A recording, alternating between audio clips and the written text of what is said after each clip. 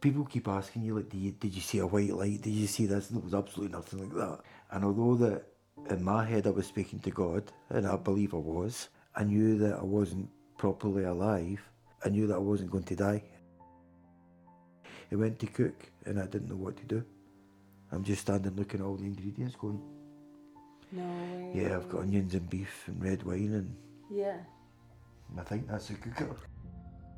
You just do it, because simply what else are you going to do? Yeah. Lie in the bed? Nah. Welcome back, and thanks for joining us for the second part of our conversation with Jim Goldie. In this episode, we chat to him about the aftermath of his coma and how he approaches life after dying. I think one time when we were chatting about this before, I asked you about, do you remember anything when you died? Yes. Do you?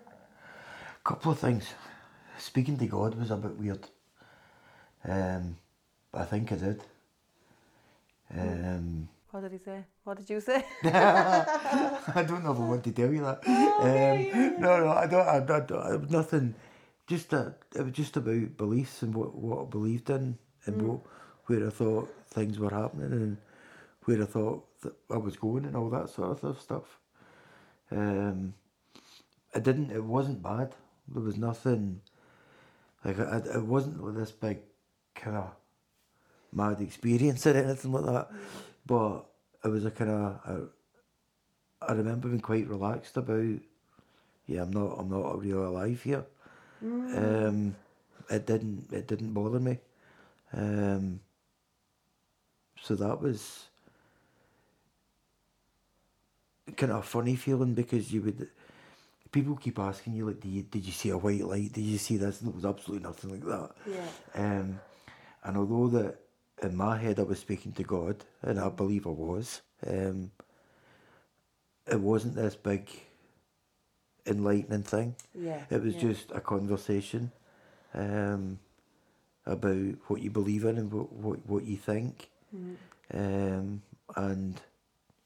that was really it. What would you say you got from that? What would be one thing or Calmness. you got from it? Calmness, because Calmness. it wasn't frightening. It wasn't like, I was the fact that I was relaxed about it. Yeah.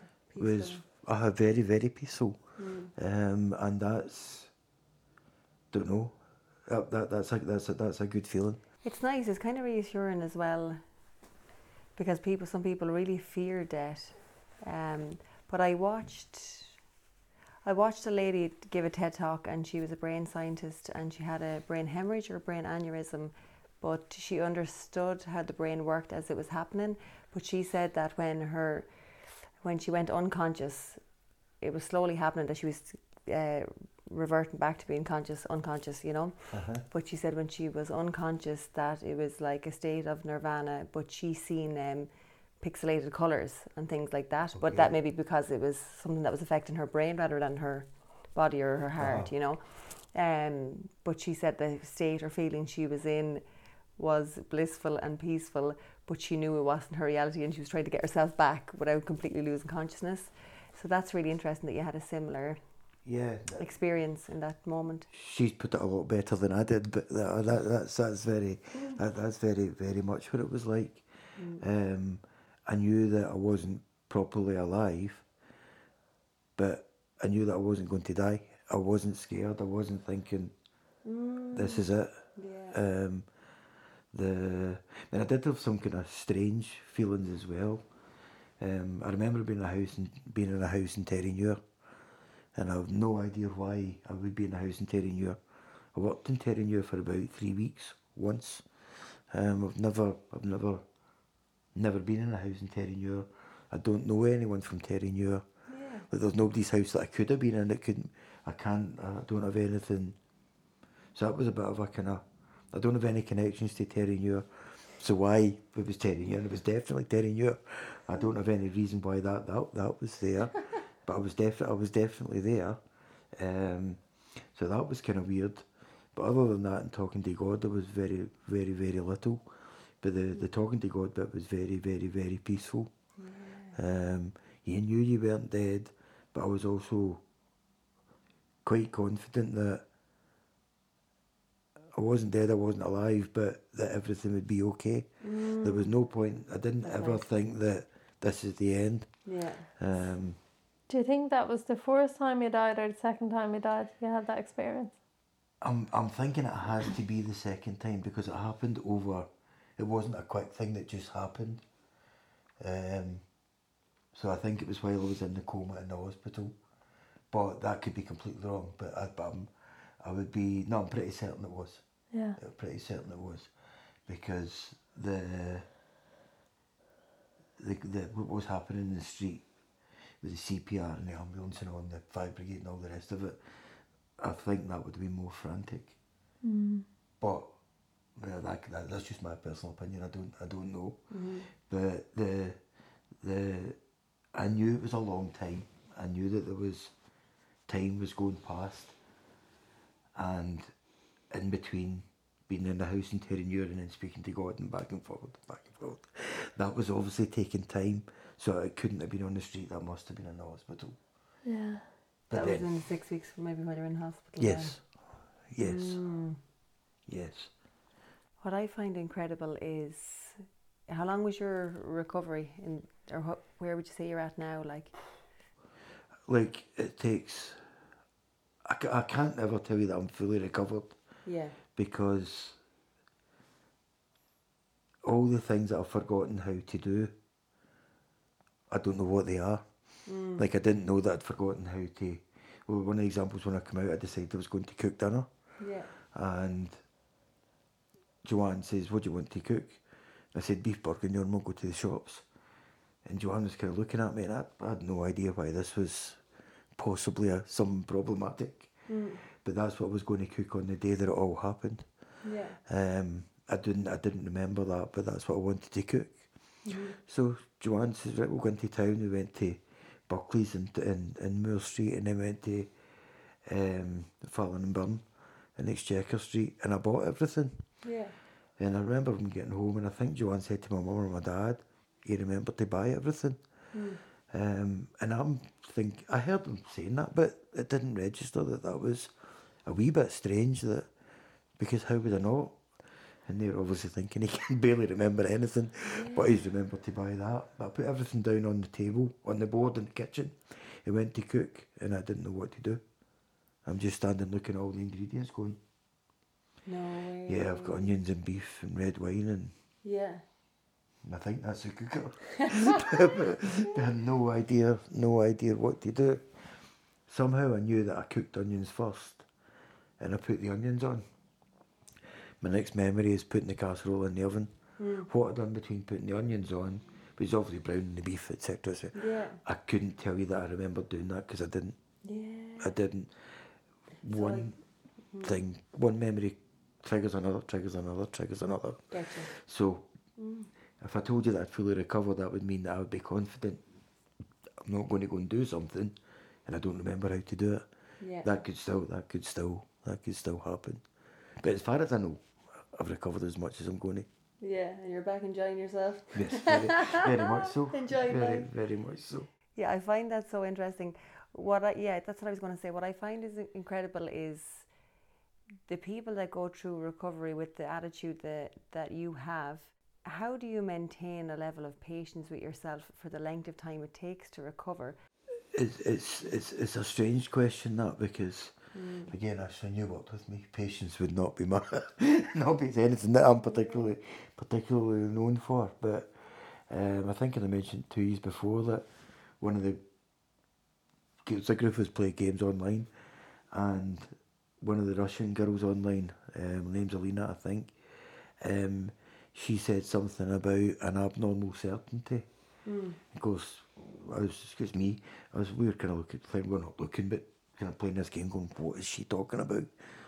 But it meant something to me, because I was thinking, see, when you're in a situation, it's completely different, like, obviously I'd never died before, I'd never had to learn how to do everything again. Patience didn't come into it, because what else was I going to do?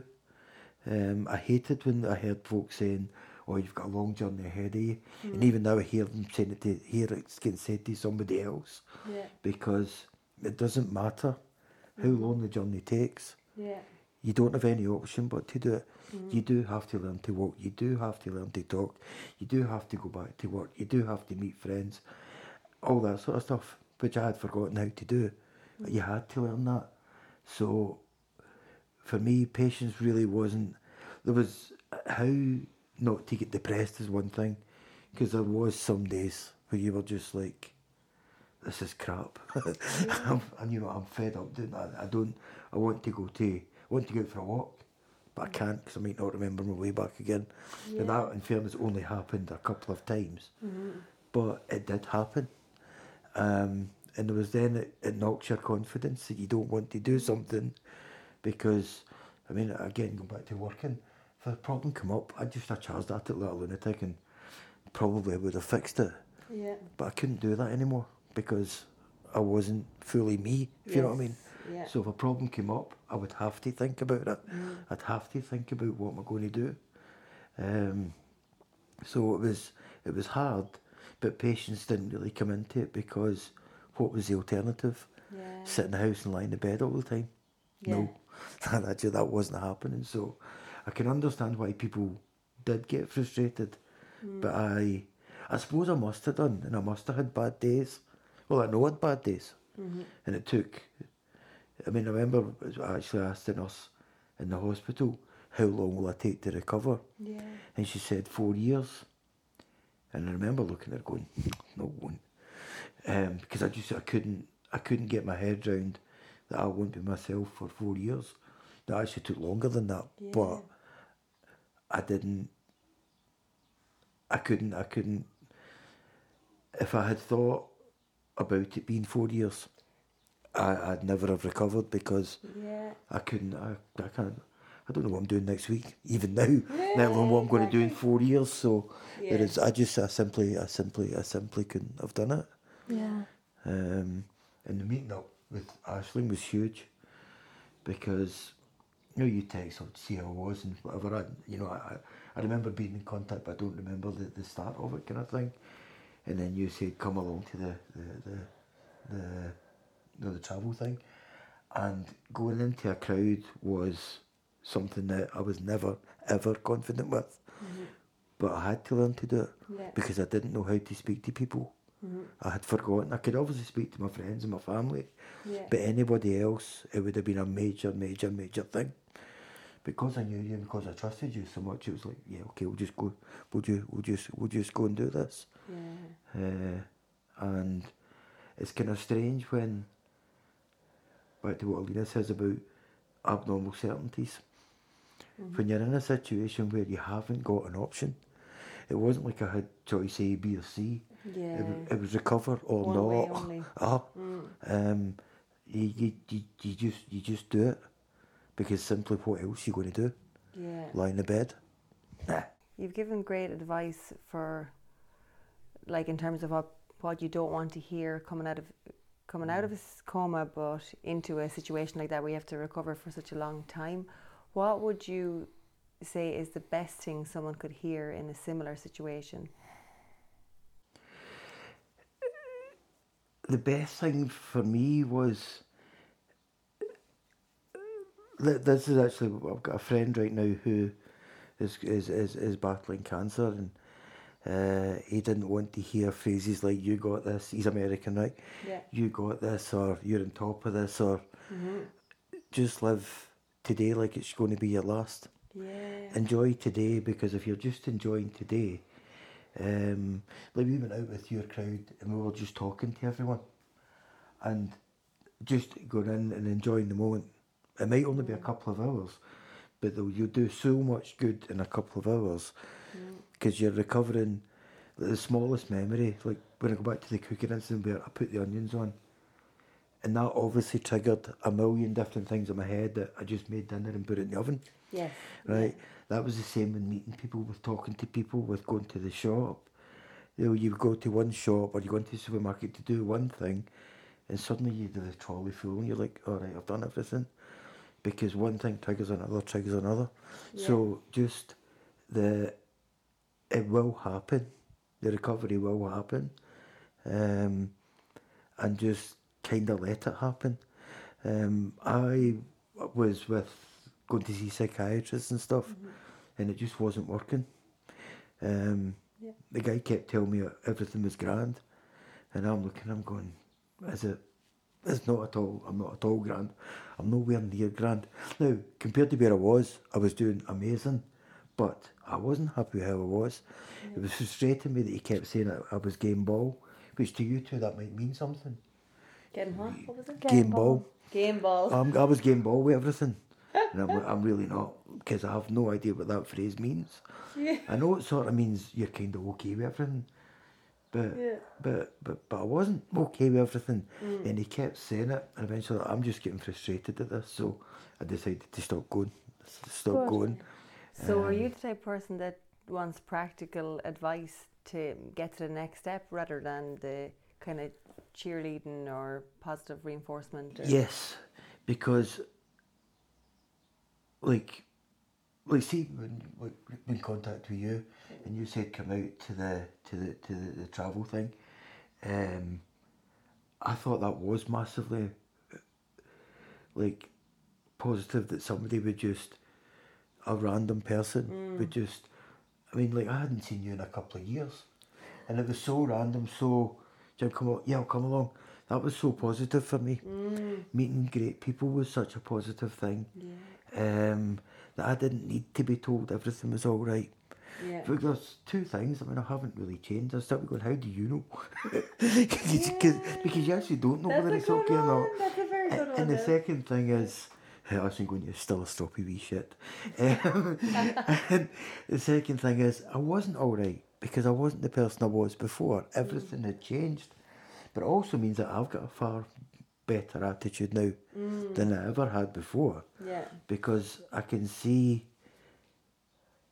sort of really, really amazing things in the most simple things. I mean, some of the things folk go, what motivates you? I don't know the answer to that. But what I do know is I've got a couple of friends and I see that their situation isn't great. But they're coping with it a hell of a lot better than I ever did. And everything that went wrong with me was effectively self-inflicted. If I hadn't been overweight, if I hadn't smoked, if I hadn't ate too much fatty food, if I didn't eat too much fried chicken, I wouldn't have caved my heart and then things would never have happened. So, you know, but I see folk, two in particular, I won't say their names, but they're both, through no fault of their own, single and raising kids. You see these wee happy kids and you think, they've done that and it's pure amazing. All I had to do was walk again. All I had to do was learn to talk to people again. I didn't have to look at what anybody else did. So you see things that are actually amazing that you would never have noticed before. And I don't mean that to sound bad, but you know, somebody's raising a kid. Good stuff. You know, you don't think about it because it's just normal. But Yes, that's true. But actually it's not. It's a huge thing. They're doing a fantastic job. Thanks to our parents. Yeah, I mean, really, but it really is. You really do mean that. Yeah. So you see things that are amazing without realising every day, and that's one thing that has changed. That I do see things and think, wow, what a great person that person is. Yeah. Don't tell her I said that, but oh shit, she probably heard me. But no, you see people do fantastic things that you would have seen before and thought, okay, that's quite good. But you wouldn't have actually realised, don't take the hikes, for example. Get these big groups of people out that you both do. And it's completely random people, complete strangers. But yet you're all going out for a hike once a month on a Sunday or whatever day they decide to do it. And everybody having a good day and going away again. It's kind of fantastic. But that's not something that you would have saw or thought about before. I certainly wouldn't have. Right. I just saw you guys are going hiking. Good luck. If I'm not doing it, I might go too. But it wouldn't have been anything that I would have thought was really, really positive, really amazing. But it actually is. The difference it can make. Yeah. Unbelievable. Yeah. Absolutely unbelievable. That's lovely. So it's like your awareness has changed in terms of, in terms of the great things that can happen in the world, or how people are doing, or Yeah. completely changed. Completely changed. And changed for the better. That's gorgeous. I mean, it really is. So, I mean, obviously what happened and how there happened to be a nurse and a doctor and a ambulance, that was like just luck that you couldn't believe. But everything afterwards, with your sort of different attitude, is quite, I don't know how to put it, but your eyes are opened up to seeing how amazing people can be doing sometimes the very, very simplest of things. But it's just, I've definitely got a much more positive attitude now than I would have had before. That's brilliant perspective. Yeah. It really is. Yeah. So, Jim, if you have one piece of wisdom to share, what would it be? It's hard. It might sound silly, but see when you say just take one day at a time, but appreciate the fact that you've got that day, because like you hear folks say, "Oh, live every day like it's your last." I've had my last day and got to live it again, and it really is. It might be the simplest things. Walking down the road for a coffee with your pal. You might not see your pal for another 6 months, but there's also the possibility you might never see them again. So, but that's the reality, and so don't take it for granted the day that you go for a pint, or the day you go for a coffee, or the day you go for something to eat, or enjoy it as much as you possibly can, because you never actually know when it'll be your last. And it might sound like a kind of corny old thing to say, but from sitting here, I know it's actually true. And but for the most bizarre set of circumstances, I wouldn't be here. But I am, and yes, some of the times in the last few years has been tough because you're not yourself and things are not going the way you want them to. But actually, it's not really that tough, because what's the alternative? I was either A, dead, or lying in a hospital bed, unable to walk, unable to talk. Yeah. Well, actually, this shit day I'm having's not really that shit. It's a bit stressful, but we finish in half an hour and go home. Yeah. Yeah. You know, and have a glass of wine, something to eat, and everything will be grand. Yeah, so like, you know, like a lot of people have a lot of mental health issues, anxiety, agoraphobia, depression. I've heard you saying that a good few times, like what's the alternative? Stay in bed. What would you say to someone that is feeling like that? See having a day in bed or a couple of days in bed, there's absolutely nothing wrong with that. Don't ever beat yourself up because you got up and think, I just can't do today. So you can't do today, don't bother. It's not a bad thing. If you need to take time for yourself, take time. There's nothing wrong with that, because the bad days will pass. For me, they certainly did. I mean, it took a lot.